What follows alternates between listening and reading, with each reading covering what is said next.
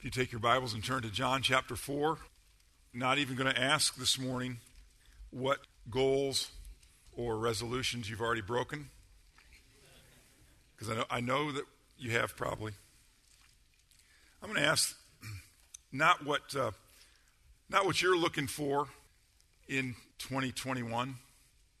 I want to ask, what's God looking for? And I want to look at the story of Jesus and his encounter with the Samaritan woman at the well, at Jacob's well. A great sight in Jewish history that was kind of stolen from the Jews in a way by the Samaritans. That group of kind of half-breed people that were kind of Jewish, but they weren't completely Jewish, and the Jews hated them and they hated the Jews and all those kind of things. And Jesus was cutting through Samaria. And as the disciples went down to the town to get some food, a woman came to the well where Jesus was sitting. And it was very, very uncommon for a Jewish man to interact at all with any Samaritan, but especially with a Samaritan woman. But Jesus interacted with her and had a conversation with her. And in the middle of the conversation, as Jesus was revealing some of her life to her, in a way that she knew there was something unique about this man because of all that he knew about her. And what he knew about her was not comfortable stuff. It wasn't comfortable information. And I'd invite you to read that after this morning's service. But as that uncomfortable subject matter was being discussed, she kind of tried to shift gears and change the conversation, move off of that difficult subject. And she brought up some theological issues that separated the Jews and the Samaritans. And she discussed, knowing that he was certainly a great prophet and a man with a lot of knowledge, she brought up the idea of, well, we worship on this mountain, you worship in Jerusalem, And Jesus made this statement then in verse 15. Excuse me. In verse 21, excuse me. Jesus declared, "Believe me, woman, a time is coming when you will worship the Father neither on this mountain nor in Jerusalem. You Samaritans worship what you do not know. We worship what we do know, for salvation is from the Jews. Yet a time is coming and has now come when the true worshipers will worship the Father in spirit and truth. For they are the kind of worshipers the Father seeks. God is spirit, and his worshipers must worship in spirit and in truth." Ended the argument. We're not going to discuss the mountain here in Samaria. We're not going to discuss Jerusalem. We're going to discuss God. And we're going to discuss what God is really seeking after. And this morning, we can still ask the same question and receive the same answer. Just as he was looking for worshipers in Jesus' day, today in 2021, that's still what God is seeking. He is looking for worshipers. Not just any worshiper. There are lots of worshipers. In fact, everybody is a worshiper of some sort, of some kind. He's not just looking for any old worshiper. I'm tempted at times to worship Notre Dame athletics. And I wasn't helped this Christmas with new socks, new hat, new shirt, all that kind of stuff. Now, it did help for them to lose. That hurt me and calmed me down a little bit. But you know people who worship their sports teams or their sports. Maybe it's not somebody else doing it. Maybe you worship the sport that you play. And then some of us worship great literature. Some of us worship leisure. Some of us worship just stuff in general, where that's all we think about, that's all we care about, that's all we plan for. There's all different things, all different kinds of things that we can worship. We can worship people. There's all different kinds of worshipers. But God is seeking after a particular brand of worshipers. He's looking for people who will worship Him in spirit and in truth. And of course, the one telling us this is God Himself. The one who later on in His ministry was going to make this statement: I am the way and the truth and the life. No one comes to the Father except through me. He could have also said, no one worships the Father except through me, because He's the truth. And God is looking for worshipers who will worship Him in truth, who will recognize, as Maria and David demonstrated for us today, as they went into the water of baptism in agreement with what God has said about what we should do and who we should identify with. And they so beautifully and clearly identified themselves with the death of Jesus Christ and with His resurrection. By doing what they did today and by saying what they said, they were worshiping God in truth. They were saying that Jesus is the only way that they can know God. They were saying that Jesus is the only way that they can serve God. That Jesus is the only way that they can worship God. We have to be the worshipers who worship in truth. We can't just come up with anything that we want to when we think about the worship of God. Cain tried to. You remember the sons of Adam and Eve, Cain and Abel? And you remember Cain's great idea to worship and serve God in his own way instead of the way that God had prescribed? He thought, hey, I'm not an animal guy. I'm a plant guy. So I'm going to offer to God my best stuff. And we might all think, you know what? That makes sense. That sounds like a really great offering. The only problem with that offering is it wasn't the one that God asked for. Because it wasn't the one that was going to point to the final offering, to the real offering, to the ultimate offering of Jesus on the cross. Cain and Abel weren't aware of that picture yet and all of that symbolism, but they were given instructions in how to worship God, and Cain decided to do it his own way. We have to be careful not to fall into that ourselves. And that's why, as I issued the challenge last week from Romans chapter 12, verse 2, which speaks of us being transformed by the renewing of our minds, that's why that's always such an important thing. Our minds must be renewed by the Word of God so that we make sure that we are the right kind of worshipers, so that we really are worshiping Him in truth. Because all kinds of people can come up with all kinds of ideas like Cain did on better ways to worship and serve God. And I use those words together because worship and serve are closely related. In fact, one of the words for worship, the one that's used in Romans chapter 12, the root of it means serve.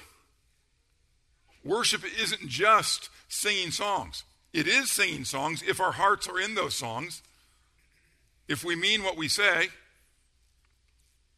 For example, we started off the service this morning. Some of you might remember, I'm not going to worry about tomorrow. I'm going to trust in what you say. Do you remember singing that earlier this morning? Really? That's quite a statement. And so that's great worship, because that's an agreement with God's word. That's great worship if we really mean that. You see, great worship in singing is also great worship in confession. Because as we sing these great words, and that's just one example, even through this morning's service, as we sing these great words, we often have to confess our sins even while we're singing them, because we fall so short of those things that we're singing. And that's what happens in a heart that's at worship, that's really engaged in what we're singing and what we're saying and what we're identifying with and who we're submitting to in that worship. And so it's more than just the act of singing the words. It goes down into our hearts, into our minds, and asks, really, is that really what we think? Is that really what we believe? Is that really how we're going to act? Bill Thompson, before praying for our offering, and that's one of the weird things that's happened to us during this pandemic, is the fact that we still pause in the middle of our service for our offering, even though we don't take our offering at that time. But we still make our offerings, either online or in the boxes in the front or the back or whatever the case may be. But we want to take that time in the service to recognize, because that is an important part of our service to Christ. That's an important part of our worship. And that's the same thing as the singing. Giving is the same way. Giving can be a wonderful act of worship, a wonderful act of service. It can also be absolutely meaningless.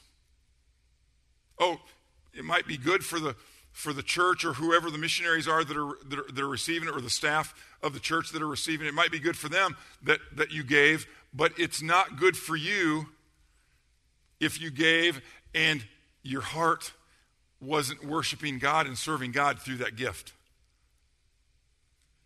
That's why the Apostle Paul said in 2 Corinthians that God loves a cheerful giver. He's not honored, well, oh man, I got to do this again. I don't know.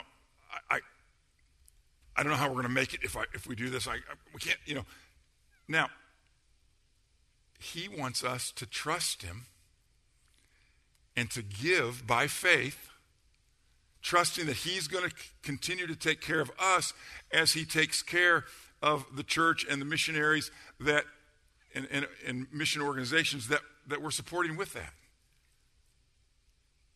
He wants us to be excited about the opportunity that we have to give, because he's promised that he's going to provide for us.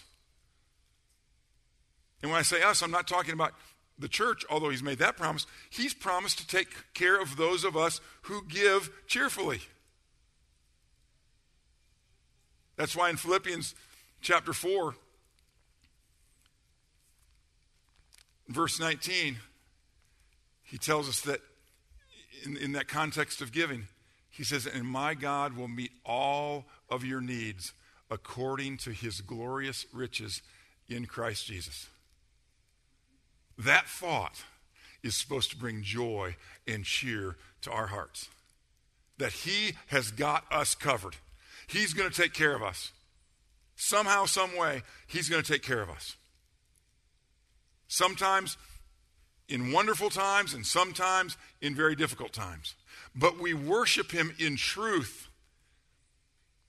when we recognize that this isn't just something that we do. This isn't just paying our dues at the club, or this isn't just paying for our seats or the building and all this stuff. It's worship.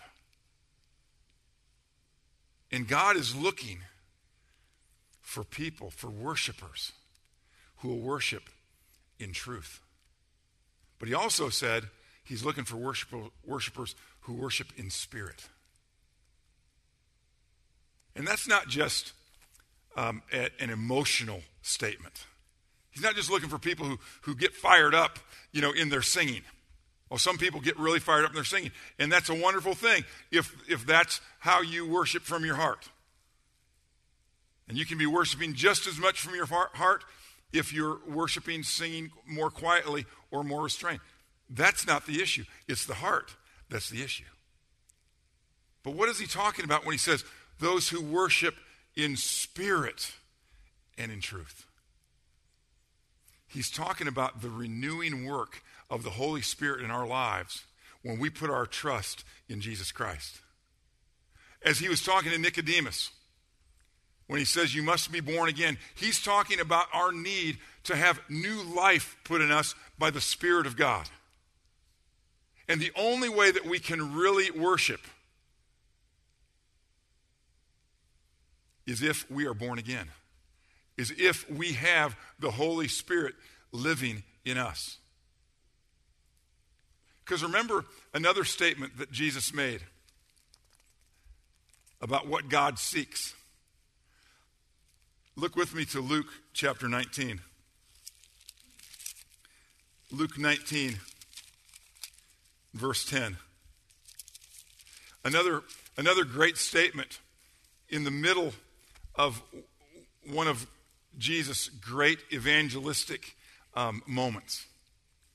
When he was reaching down into this world and pulling out those who were deep and dark in their sins. It's a picture of all of us.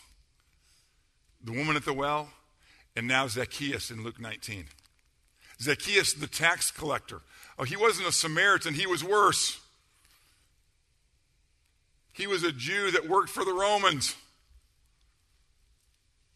He was hated by everybody in town. Nobody budged when he tried to get up into the front of the crowd to see Jesus. Nobody budged, so he climbed a tree so he could see. And when Jesus got under that tree, he looked up, said, Zacchaeus, you need to come down. I'm going to your house. And everybody's like, what? Of all the people in Jericho's houses that he's going to go to that guy's house? You got to be kidding me. But then Jesus said in verse 10, in verse 9 he says, today salvation has come to this house because this man too is a son of Abraham. For the Son of Man came to seek and to save what was lost.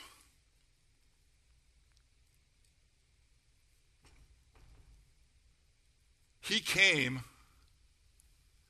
to send his Holy Spirit into our lives so that we could be saved. So that we could be forgiven of our sins. So that our old man, our old woman could be changed into a new man, to a new woman. That our old sin nature could be overcome by the Holy Spirit of God himself living in us, living in every single one of us who believe. And so, in 2021, let's make sure that in our desire to serve him and to worship him, let's also make sure that we can really do that because we're really saved people. We've really been saved by Jesus Christ. That we're not still trying to use church or to try to use good things or singing songs or saying prayers or memorizing verses or whatever it is we might do. That we're not using those things to still try to earn our way into heaven. Still try to gain favor with God by doing good things. And again, all of those things I just mentioned, those are all great things. And I hope that all of us do a lot of those in 2021. But let's make sure that we're not doing it for the wrong reason. Just as I was encouraging the children this morning not to want to get baptized for the wrong reason. For some kids, that just looks like a lot of fun. Water, going under. Now, some kids, that's not good, but that just looks like a lot of fun, something that they want to do. And they need to understand it's more than that. For some people, like it was for me when I was young, I thought it was the real final good thing that I needed to do to earn my way to heaven. We want to make sure that's not going on. We want to make sure that's not happening in anything that we're doing, not just in baptism. Let's make sure that we have put our trust in Jesus Christ, that we believe that he is the one who saves us, not we ourselves doing good things, trying to earn our salvation. There's no worship in that, because God is glorified when we submit ourselves before him in prayer, in song, in times of God, of the teaching of God's word, where we see our lives opened up, and we see God himself analyzing us and piercing, looking into our hearts and our lives. And we say, Lord, whatever you need to do in me, I want that. At any cost. I want that. And I can do that by the Spirit of God, who enables me to have my sins forgiven, who enables me to do good things for God, who enables me to worship God, whether it's in song or in service or whatever the situation might be. We can do it by his Spirit, and it doesn't require a special place. He's making that point loud and clear in this story. It wasn't about worshiping at a certain mountain in Samaria. It wasn't about worshiping in Jerusalem. It's about worshiping him in our hearts by his Spirit, through the truth of his word, which is personified in the person of Jesus Christ himself. As John 1:1 tells us, he is the Word. He is everything that we read here. He did it all in just the right way, at just the right time. Every right thing, even his own baptism. When Jesus went down to the Jordan to be baptized by John, his cousin, said, wait a minute, why don't you baptize me? You don't have anything to repent of. Because remember, John was giving a baptism of repentance, of turning away of sins, preparing for the way of the Lord. He said, he said, Jesus, you don't have anything to repent of. Why don't you baptize me? And Jesus said, no, it's right for you to do this to fulfill all righteousness. Because see, Jesus had to do every right thing. That was part of his responsibility in coming into this world. And he did it that day by being baptized. It's a great statement about how important baptism is. It was that important for Jesus. It's also important for us.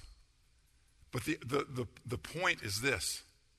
Jesus Christ has done all the right things. That's why we trust in him. As we sang that song just before we started looking at John 4, we saw that all of our sin was put on him, and his righteousness was put into us. That's what faith in Jesus is about.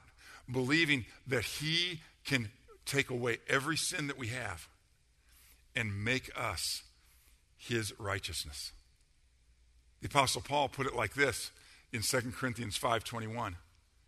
For God made him who knew no sin to be sin for us, so that we might become the righteousness of God. That's what he has done for us. And that's how we worship him. Because he has changed our hearts. He has changed our lives. He has changed our nature. Oh, we still deal with it. We still struggle with it. It still tries to take over. And sometimes we still let it.